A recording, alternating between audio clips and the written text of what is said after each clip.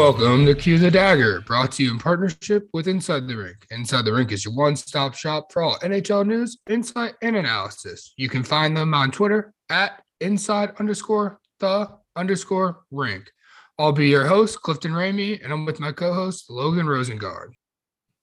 And a quick word from our show sponsor and friends of Inside the Rink, BetUS. BetUS has your NHL, NBA, UFC, PGA, and yes, NFL betting lines up for their 27th year of live betting. Sign up for betus.com with promo code RINK for a 125% sign-up bonus. Again, use promo code RINK for your 125% sign-up bonus. Play with the proven mainstay in the industry. BetUS. You bet, you win, you get paid. BetUS.com. So how you been doing, Logan? Since you've been here, the Blackhawks have played 3 games and lost 3 games. Just another day for a very, very, very hungry for a win Blackhawk fan. But there are a few things that seem that the team is trending in a somewhat right direction. The road performance against the Minnesota Wild in their second game of the home and home, they looked a lot stronger. Yes, they did blow a bit of a lead and lose in overtime, but steps in the right direction are still steps in the right direction. If you want to be able to compete for a postseason spot in the Western Conference and in the Central Division, you're going to need to score a lot of goals against the better teams in the division. And the Blackhawks showed that they were able to do that. So it's the little victories for me. Well, I mean, anything after that absolute shellacking that they took the night before, I'll take. But there were a bunch of bad things that come out of the weekend. You had the Kevin Lankinen injury after he performed really well in the second game against Minnesota. You also had the Stillman injury, and then Kara's been dealing with that back thing. Lankinen's out 2 to 3 weeks, they said, so we got Soderblom called up. Riley Stillman probably week to week from what I'm hearing, and then Kara's a back issue, and I guess it's pretty much day to day from what I understand. Back spasms or something like that. I think that back issue that Kara has is stemming from when he received that huge hit from, I'm forgetting the player, but when he got basically knocked out cold. But it's kind of good that he's day to day and is still able to skate every now and again. The thing that worries me is that Lankinen injury, right? Not that I think it's a bad thing that Arvid Soderblom is going to be getting some NHL looks for in the near future, but I don't know. I feel like Lankinen's a little more stable of a choice, obviously, and you want to go with 2 guys down the stretch, especially if the Blackhawks are still trying to find a way to get into the playoffs. You want guys that you can rely on, and I don't know if, from my perspective, I can rely on Soderblom to perform the way that Lankinen can and Marc-Andre Fleury can, but we'll see. As for Riley Stillman, though. To be honest, looking at the schedule here, I don't even know if we're going to see Soderblom. We don't play a single back-to-back in the next 3 weeks. The next back-to-back for the Hawks doesn't come until February 17th, which puts it 4 weeks, which puts it at the long point of his injury. And I could see the Hawk kind of riding with Fleury over the potential 1, 2, 3, 4, 5, 6, 7 games or so until the back-to-back. I would expect that Soderblom at least gets 1 game just because he's young. Yeah. But hopefully they just ride Fleury and we really don't have to worry about the injury. And it's just essentially like he was just riding the bench would be my hope. Marc-Andre Fleury is 37 years of age, though, right? I wouldn't put my starting goaltender through 7 or 8 games in a row, especially with some of the opponents that they're seeing in those next 7 or 8 games. He's not going to be ours next year. It's going to be someone else's. You still have to worry about the present, right? You want to win hockey games. And if you want to win hockey games, you need to have a rested starting goaltender. I'm not saying he has to split the time between Soderblom and Marc-Andre Fleury, but it wouldn't be a bad idea if maybe 3 of those 7 or 8 games, if Lankinen stays out for the longest possible time for his injury, maybe 3 of those games is when Arvid Soderblom starts. And if you need to adjust, then you adjust, right? It'll definitely be interesting to see what Derek King does if he decides to ride the old vet or if he decides to give Soderblom. Soderblom looked tough in that one outing, but I don't count that outing. He got thrown in there after the goalie. I forget who was in net before him that night. May have been Lincoln in that night. got pulled. So I don't really take too much. I wouldn't mind seeing him just because I've heard a lot from people who watching him in Rockford and whatnot. The Hawks have said some high stuff, but overall, I'm not really that concerned. It does suck that Lankinen's out because, as we've talked about last pod, I'm not a huge Lankinen fan. You like Kevin Lankinen, and he actually played super well that second game against Minnesota. Like he played early last season, where yeah, he showed everything that you said last week about how he couldn't be a starting goaltender in this league. So hopefully he'll get healthy and come back and prove me wrong and prove you right. I mean, hopefully. I mean, look, if the Blackhawks in the next 7 or 8 games are able to improve their position, having Lincoln is going to definitely be a huge factor down the stretch, but only time will tell. Yeah, and with the way that these games went, I don't think we really need to get too specific into the game. So we'll kind of just glance over that. We'll kind of talk about some more specific things. And one player specifically that I kind of want to touch on is Dylan Strome and the improvements that he's been making. Over his last 5 games, he's got a goal and 2 assists, the games that he's played in because he's missed some with the COVID and such. And the biggest thing, which everyone in the world's talking about, is this face-off improvement. If you look at his last 6 games alone, if you go back against Colorado last or the other night, it was T1 10 out of 15 for 67%. Against Minnesota, he won 70%. Against Minnesota the previous night, it was 56%, Columbus 67, and Vegas 67. With Strome winning in the dot and you took Hagel and you put Kane, that line actually has an effective ability when they actually get the puck to start for once. So what do you think about Dylan Strome and his improvements that he's making? I think it means good things for the Blackhawks for a couple of reasons. One, if he keeps playing the way he does, Dylan Strome has been on the trade block and or surrounding Chicago Blackhawks trade rumors since around the end of last season and most of this season. If he keeps improving and keeps finding ways to make his game more meaningful, the Blackhawks have a piece of value that is now more valuable than it was at the start of the season. And you're going to get more things back for that kind of value that Dylan Strome brings. If Dylan Strome adapts his game and turns into this bottom six, middle six kind of 25 to 35 point scorer and is able to win draws and play a good defensive game, there's a lot of contending pieces. There's a lot of contending teams that need that kind of depth and reliability at the dot. Similarly, real quick, similarly, Strome, if he doesn't get traded, is playing that way for the Blackhawks, and that just means better play from the team outright, which is always good. So my question is for Dylan Strome, let's say that his play continues as of late and he continues to win his draws as he is. And his play offensively has been better, defensively and more effort. I think the effort level is the big thing that Derek King wanted from him, and that's why he struggled to stay in the lineup.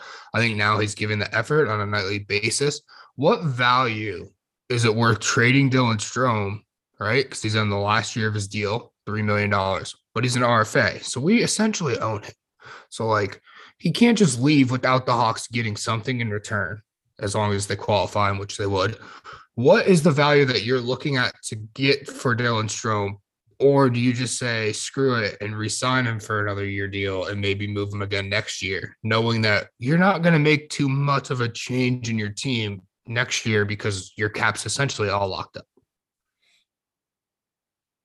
I mean, I think it makes more sense just because our cap's locked up to try and flip him earlier than later, right? So, like, what I'm getting at is, like, if you look at Dylan Strome, do you think you're even going to get a second-round draft pick for him right now? So, like, you're talking a third-round draft pick, or let's say he'll take another $3 million 1-year deal. I think both are equally valuable, if I'm being honest. Yeah. Right? I think that's the tough part with me and him is I don't know if he's more effective as a trade chip or as a player for the Hawks, with the fact that he's only 24 years old. So it's just a little tough to see what he's going to do for the future. His age is definitely a factor in all of this. And I bet because of how young he is and because of how much, he still hasn't hit his ceiling by any means, right? I bet management with the Blackhawks are having this exact same debate. Do we want to lose out on another guy that could turn into a weapon and a top six forward like Teuvo Teravainen? Not that Dylan Strome is the same kind of player and skill as Teuvo Teravainen, but history repeats itself. You don't want to lose a guy that can have an equal impact for another team when you could just keep him for cheaper and keep testing him to see if a longer term contract makes a lot of sense. I don't know. It's moments like these where I'm glad that I'm not the GM because I would not know what to do and I would have a panic attack because of it. Because it's a tough decision. It's a really tough, you know, team build conversation to have. Yeah, coming into the year, I ultimately wanted him to be traded. Now that he's playing a little bit better, I'm like, ooh, maybe we can keep him and he could be that third line, second line wing if he needs to go up there, like an injury per se, but mainly third line, second line power play kind of guy. But ultimately, I still think that the best move is probably to move on for him, capitalize if he's able to bring up his value. I think he struggles to play without somebody that could drive the play for him, and I just don't think it'd be worth paying him the money that he's going to want. Um, Otherwise, what do you think about this outlandish Alex DeBrincat talk? Savali went on there and said the only three untouchables for the Hawks are Seth Jones, Patrick Kane, and Jonathan Toews. And you have all the beat writers talking about Alex DeBrincat. You have Barstool Chief talking about it. What is your thoughts? Just quick little thoughts for you before I go off on a rant. I got stats and stuff that I want to pull up here. So I I'll say this. I think every player is available for the right price. With that being said, Alex DeBrincat's price should be about as high as any trade offer can be. And I'm not comparing Alex DeBrincat to the best player in the league, but you have to treat your young 45 goal potential forward as the best player in the world. When someone calls you up and says, hey, how much do I got to pay for him? You're going to tell him top dollar, because if you accept anything less than top dollar, you'll lose the trade. And that's all I really need to say on that. I'm not saying. Here's my point with this is you have a elite goal scorer, right? And everyone's like, oh, in 2 years, he's going to want big money. He's going to want $9 million, $10 million. You're going to already have Seth Jones on the books. Well, Patrick Kane and Jonathan Toews' contracts come off the books. Whether or not they re-sign or not, Toews isn't getting anywhere near $10 million. Nowhere near. Patrick Kane, if he's still playing at this level next year, he'll come in around that area, but he's not going to come in at $10 million, I don't think. And Jonathan Toews, if he's playing at this level, he's going to get like $5 million, if that. And that's an overpayment. So you're looking at the Hawks are going to have plenty of money, and they're just going to let this 20-year, or what is he, 24, right? 24 Alex DeBrincat is, 24 years old, right? And so you're going to let a 24-year-old walk. And if you look at the last 2 seasons, Austin Matthews, 66 goals. Leon Draisaitl, 59 goals. Alex DeBrincat, 56 goals. Alexander Ovechkin, questionably the best goal scorer of all time, 53 goals. Connor McDavid, the greatest player on the planet, 52 goals. Mikko Rantanen, 52 goals. All right, and then everyone's going to go, what about his one off season? Okay, cool. Go back to when he's joined in the league. And I just got 5 random names. Alex Ovechkin has 201 goals. Austin Matthews, 184. Draisaitl, 177. McDavid, 168. Stamkos, 138. Alex DeBrincat comes in at 143 goals, more than Steven Stamkos. That's counting his rookie season, and that's counting his sophomore year where he took a dip, and I think he had 18 goals on the year. It is absolutely outlandish if anyone in Chicago thinks that moving on from Alex DeBrincat is the right move. He's 24. What are you going to get? Let's say you get a haul. You get 2 first-round picks. You get lucky in the lottery. They turn out to be 3rd overall picks, both of them. Okay, let's say you get Dylan Strome and Kirby Dach again. Do you want those 2 players right now, or do you want Alex DeBrincat? I want the guaranteed lock in Alex DeBrincat any day of the week instead of just getting a hopeful first-round pick and going, I hope he turns into an Alex DeBrincat. It just makes 0 sense. Right, but why not? And this is solely for the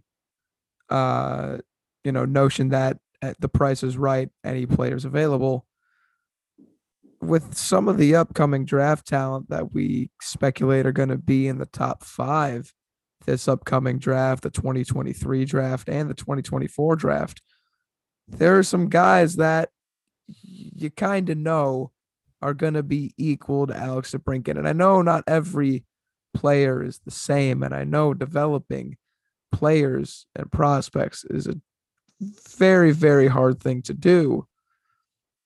But if you can get two lottery picks, an immediate player that is the exact same age and play style or whatever, style of ice, play that he brings to the ice as Alex DeBrincat, and you get some draft capital too, I'm not saying no right away. I'm not saying no right away if I get a call from the Edmonton Oilers or the Detroit Red Wings or So, okay, well, you Detroit's an know interesting name because they're a somewhat bad team and you potentially get a higher pick. But any name that you're going to name, Edmonton, they're going to be 18 and higher if they make the playoffs. So they're trading for an Alex DeBrincat. You got to think that'll push them over. Or Detroit, who's up in the playoffs. Like you're getting that late lottery pick if you're lucky and the team misses. But more than likely, a team trading for Alex DeBrincat is going for a playoff run. Like you're going to get those late round picks. And when you go look at late round picks, how often do they really pan out? Like I just named two third overall picks, Dylan Strome and Kirby Doc. And if you ask half of Chicago, they hate Kirby Doc right now. I love Kirby Doc. I think he's going to be fantastic, but he's just a good example to use at the moment. And it's just why are we thinking that we're gonna get lucky on one of the draft? It's if we even get two first round picks for him, like that's an obscene haul. Who's giving that up? Like a team giving that much up is clearly a team that's a lock for the playoffs, and one of those are going to be in the late 20s. Like to me, you already have the young 24-year-old. Okay, cool. Sign him to another deal, or if you have to, then you move him on from him. Like I don't get why we think we have to move on from him now just for draft capital that's not guaranteed to hit. We have like four players on our roster that were drafted in Chicago. I don't know. I mean, like I said, I'm a firm believer in the if the price is right, any players available. And as much as I love Alex DeBrincat, if I get a call and I hear that, I don't know, like I can't really think of a player that's like Alex DeBrincat, which kind of plays more into your point. But if I get a But see, call from a GM and they list everything that I'd want and then some, like I said, I'm not going to say no right away. the only way to me that it even makes sense to even consider is if you're getting like a guaranteed lock prospect back and then draft capital. Almost like I'm gonna go back to like if you remember like where Tivu Teravainen was, like as far as his progression when the Hawks traded away, how he's shown that he had the top six potential. He'd done it in the NHL. He even did it in the finals if you want to get specific. But he had that like, okay, yeah, he's for sure gonna be a top six forward on the low end. And if he doesn't pan out, he's not that top line forward who ends up. If you can get a prospect like that and a first and some other stuff, then okay, I get considering it. But if you're just getting two first round picks from a team that's more than likely going to be in the playoffs, you're downgrading. You're downgrading in hope that you hit on one of those two picks late in the draft and then build. And to me, why go for hope when you have the guaranteed lock 24-year-old stud goal scorer? I mean, I can't really like argue when you put it like that, but That's just me. no, like I get it. Like you're not wrong. I'm not going to sit here and tell you you're wrong because that's a mindset about this that I can get behind. But at the end of the day, I think Blackhawks fans in 5 years, when we're in the playoffs, are going to remember the pieces we get back in a blockbuster trade more so than the piece we gave up. Because those are the guys that we traded for to be successful 5 years from now, which, if you ask any rational hockey fan, you want your future to be that bright. I don't know if the Blackhawks' future is as bright as I've said it's been, as people are saying it's going to be, and I trust in the development system. But I would feel a lot happier if I were some fans to know that if I'm trading a guy that's a first round talent that we picked up in the second round, who's a 45 goal scorer, that not only we got a 45 goal scorer back, but we got a Norris Trophy contending defenseman and a Selke level winger and other draft capital to compete for the Stanley Cup for years down the line. That's just me. I get where you're coming from, and it's that view that like a lot of the beat writers had and stuff like that when they wrote their articles and stuff on it. And it's the view that you hit and you hit on every draft. And if you just, I don't have the stat off me, but I guarantee you go look at the numbers out of first round draft picks, and I would bet what 60% maybe turn into an everyday NHLer, like maybe 60% play 500 games. You know what I mean? Like it can't be that high of a percentage. Just go through the previous Hawks history of first rounders and just look at how many of them fail. Like the percentage of hitting on the draft just isn't as high as the guaranteed lock Alex DeBrincat. Or but then again, I mean, I don't know, because it all kind of does depend on the future. And really it all depends on, in my opinion, Patrick Kane. Because if Patrick Kane's gonna play and he's gonna stay in Chicago, then you're better off keeping Alex DeBrincat and trying to do like a real rebuild, but like almost like Anaheim, where they If still have Ryan Getzlaff yeah, if and if the Blackhawks want to keep Patrick Kane and see him being between Kane and Tays, if they're keeping him and not Tays, they should keep DeBrincat. But if they see Kane walking at the end of his contract, then why not also just try and grab something in return when you can, so that when Kane and Tays leave, you're not without guys that can replace them in some capacity. it's definitely a question for next year because you can't move either Yes. deal right now. But I honestly think that it's up to them. From everything that you're reading from the beat writers, from Frank Savali's comment of the untouchables, I really do think that the organization is essentially saying, "Hey, Jonathan Tays, hey, Patrick Kane, if you guys want to finish your career here, you can finish your career here. We'll keep you, or if you want to leave, you can leave." I don't think that's a question until next year. But again, see, it's just tough because again, if let's say we trade Marc Andre Fleury, right, and we get a first round draft pick, is it really worth trying to get another one for Alex DeBrincat? Like the whole everyone wants to recoup the first from the Seth Jones trade. Like I get it, we don't have a first, we're not looking great this year. The future doesn't have the biggest prospect pool. I get it, but at some point, you can't panic. We've seen what happens in Chicago when you panic. And what happens when you panic is you trade Nicholas Chalmerson, you trade Artemi Panarin, and then this is what happens for the next 5, 6 years. Like just because this season hasn't gone as well as it has doesn't mean we panic and we blow up the young player. Like I get moving on from Calvin Hahn, Dominic Kubalik, Marc Andre Fleury, Ryan Carpenter, any type of player like that, I totally get. But a 24-year-old, it doesn't make sense. Dylan Strome only makes sense because of his struggles to stay in the lineup. Like, if he didn't struggle to stay in the lineup, it wouldn't make sense for the Hawks to move on from another young player. Like, they're only 24. I mean, you make good points. That's plain and simple.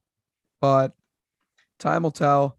At the end, I don't think the Blackhawks are going to trade DeBrincat. Like realistically, it just doesn't. I know I've been on the side of sounding like I'd be okay with trading DeBrincat. That doesn't mean it makes sense for them to trade him. I don't think they will, but I don't think it's as unrealistic as people are saying. I think there's a lot more realism and a lot more possibility for it than some other moves the Blackhawks might make. I don't know. I'm not a GM. I don't have any sort of knowledge that really backs that up. But like I said, if you get a knockout offer, you don't say no. You consider it, you think about it. And that's all I'll say. I'll end with that. Yep, definitely. If there's smoke, there's got to be some fire there. At least somebody in the organization had to at least bring it up for it to be brought up to Frank Savali. But on that note, who would you like to see move? Just a quick little fun topic just before we end the show here. If you had two names that you want to see moved at the deadline, who would it be? Uh Man, I don't know. I think Vincent Trocheck might be an interesting piece out of Carolina. I don't necessarily know if he's the most trade baited guy. I don't know where he necessarily stands with Carolina, but he's a player that comes to mind for me that makes sense for Carolina can lose him and get pieces back, and they're not losing a big part of the lineup. Uh, Similarly, I think, hmm, I think Colorado moves Devontae's. They don't necessarily need him. He's a great piece. You can find another top four defenseman with his skill, and in return get a little bit of draft capital back, get a second rounder from some team that's on the bubble, right? Because Or a goaltender. Devontae's, yes, hit that too. But I don't know. I think Devontae's, I think Vincent Trocheck. Those are kind of my two names. I don't know the buzz around them yet, but I think those are two guys to me that make sense to possibly be traded out of their teams. For me, for the Hawks, the obvious one that everyone's talked about, I would like to see Dominic Kubalik moved. I don't think he produces enough for himself for what he's going to want to get paid because he's a goal scorer and goal scorers get paid. So I would like to see him get moved and try to get like a second and a prospect that older, more closer to NHL ready prospect, not like a super young 18-year-old or anything, more like a probably like a 22-year-old or something like that. Someone who's about ready to jump in the lineup. And then the name that I want to get moved would be Calvin DeHaan. Calvin DeHaan is in the last year of his deal for the Hawks, and I think he could get a decent return for a team that's looking to bolster their D going into the playoffs. There's a lot of any team really going into the playoffs could use it. Edmonton. I'm not without looking at the money. Obviously, I don't know that off my head. Edmonton could use one. You could see a team like an LA or Anaheim try to add a little veteran depth for a run. Calgary could look at it. You can go over to the East where Toronto's always looking for help on D. A team like Boston, who's been struggling a little bit, could be interesting. A team like Washington, who's got an older core looking to make one last push with it.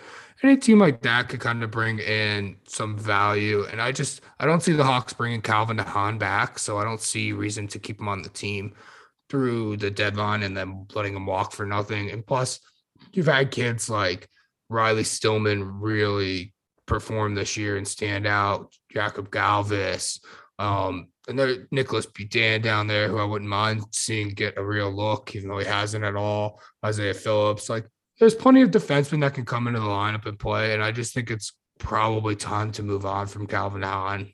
Like I just don't think we're going to re-sign him. He's too old. Might as well get something for him. But that's just me. No, I mean, I was a big Calvin DeHaan supporter when we acquired him. Well, Uh, I love him. I think he's a very reliable guy. I think he's a top four defender on any team in the NHL currently.